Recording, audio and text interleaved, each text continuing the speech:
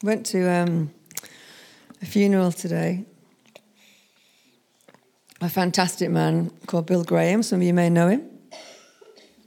And I've been to lots of funerals in my life, but I've never been to a funeral where there was one word that was used, I want to say 30, 40, maybe even 50 times. Anyone know what that name might be? Yeah, Jesus. His granddaughter gave a fantastic eulogy, and one of his closest friends gave a eulogy, and the name Jesus just kept saying, for people that didn't know Jesus, I'm sure they thought we were a bit fanatical, but we are, aren't we? Yes. When Jesus was in the wilderness, the devil tempted him. And the first temptation wasn't, if you're hungry, because he was hungry, it tells us that, can you if you're hungry, turn this stone to bread? That wasn't the first temptation.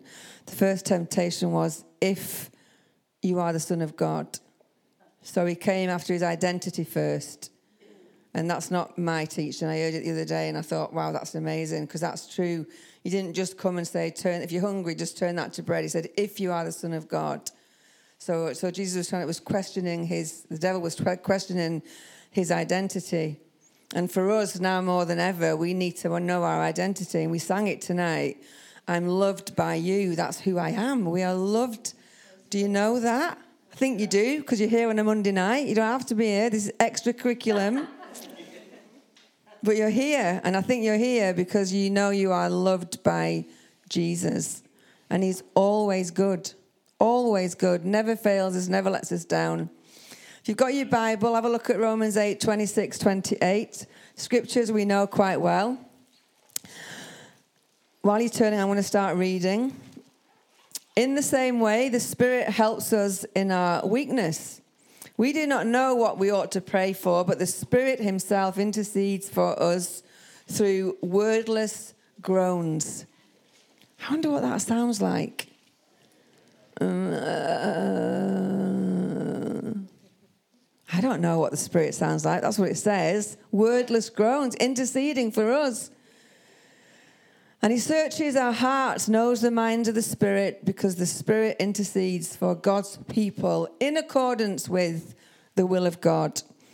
And we know that in all things, God works for the good of those who go to church. Of course, it doesn't say that, does it?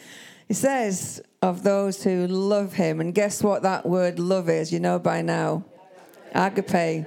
It's the highest possible form of love that God requires from us. And if we do that, everything, it doesn't say some things, it says all things work together for good for those who agape him, who have been called according to his purpose. Now, we can't look at these verses through the eyes of our experience, because I'm sure a lot of us could come here and say, well, that didn't work out for good, and that didn't work out for good, and that didn't really work out for good. But we can't say, oh, well, that verse can't be true then, because that didn't work out for good in my life.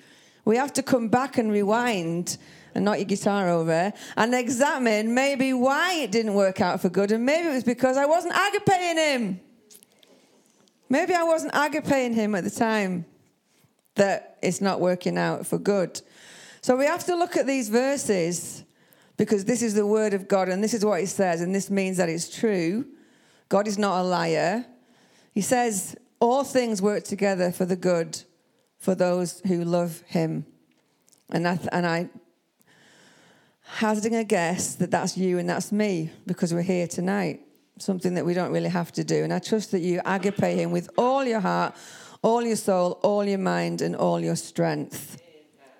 Now, we don't know all of you yet. And if you feel like it's not working out for good, and you're 100% confident that you absolutely were agapeing God, and you absolutely acknowledged him in the decision that you made, and it's still not working out, it doesn't mean that scripture's not true.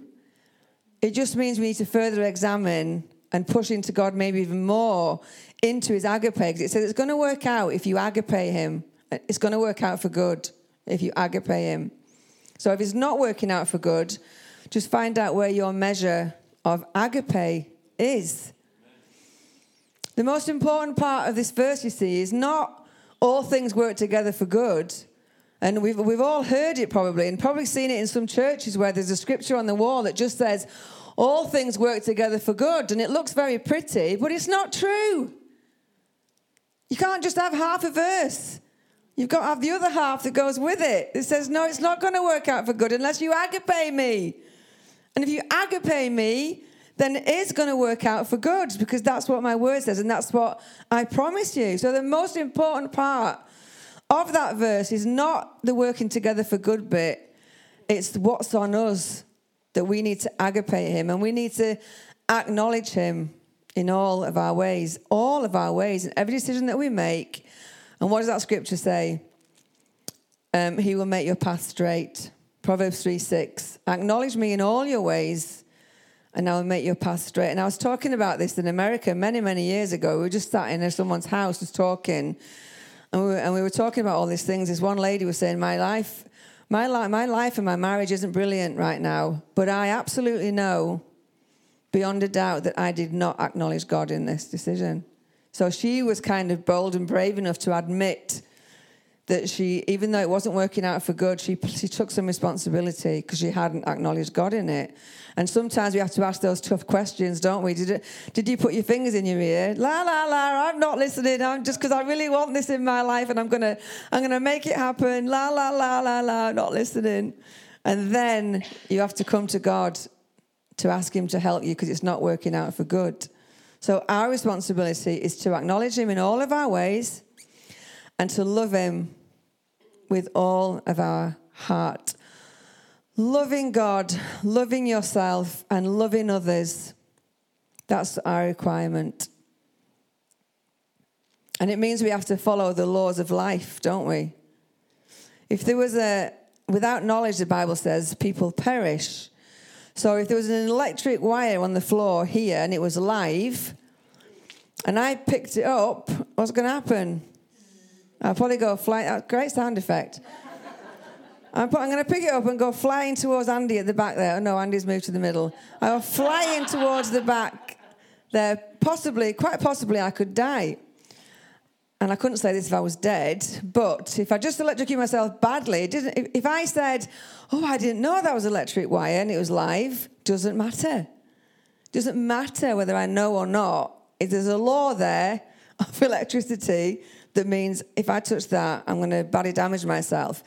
I can't go to the top of Blackpool Tower and jump off and hope to survive and say, oh, well, I didn't know about the law of gravity. So there's things in Scripture that it behoves us to learn and to know, because if you may or may not know, ignorance is no plea in a court of law. And it's the same with God's word, isn't it? If we don't know it, that's on us to get to know it. So that if we're learning afresh and continuing to learn that if I want my life to work out for good, then I've got to agape him. And that means I need to obey him in the laws of life that he's put in place for us. And we know that the verbal commands, we know that by now in here, is to agape God with all of my heart. Listening to God where science is concerned, where medicine is concerned, where food is concerned, all these things. That Psalm says, Proverbs says, acknowledge me in all of my ways. That's every single day, not just when we're here in church on Sundays. And again, you know that here, I believe.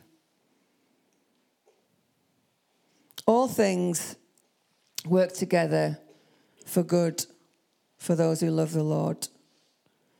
Acknowledge me in all of your ways, and I will make your path straight. Acknowledge me in all of your ways. So if there's ways in your life then you've thought, I didn't acknowledge God in that, and we can all do that. We can all look back and say, I'm pretty sure I didn't acknowledge God in that. But please, will you help me now to acknowledge you more in the everyday areas of my life, in the things that matter. Jesus cares. Jesus cares about us. And you'll all know again the story of the persistent widow in Luke.